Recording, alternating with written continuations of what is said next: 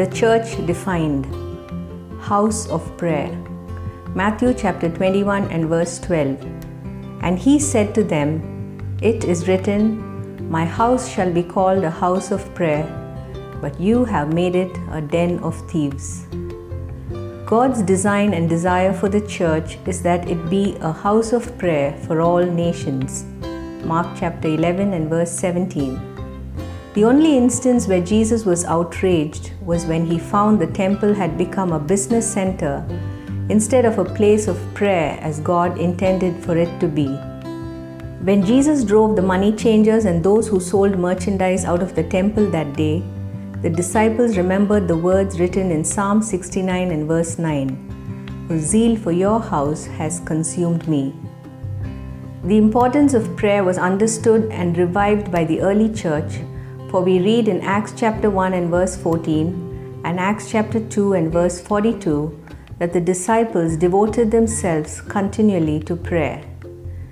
They prayed before choosing the 12th disciple. They prayed before commissioning people for ministry. They prayed before they appointed elders in the church.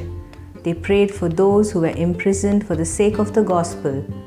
They prayed that the gospel should be preached boldly. They prayed that the word of God spreads rapidly. They prayed for the sick to be healed. They prayed to be filled with the knowledge of God's will.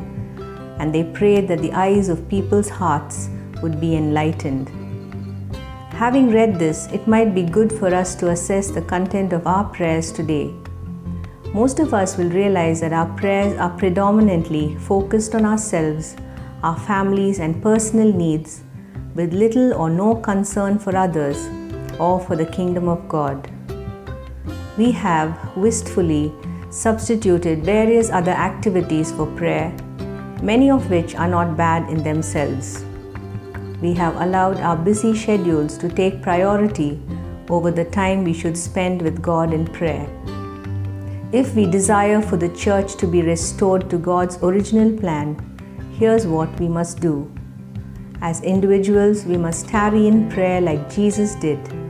Our families should pray together so that our homes become houses of prayer and our church meetings filled with those who yearn to pray.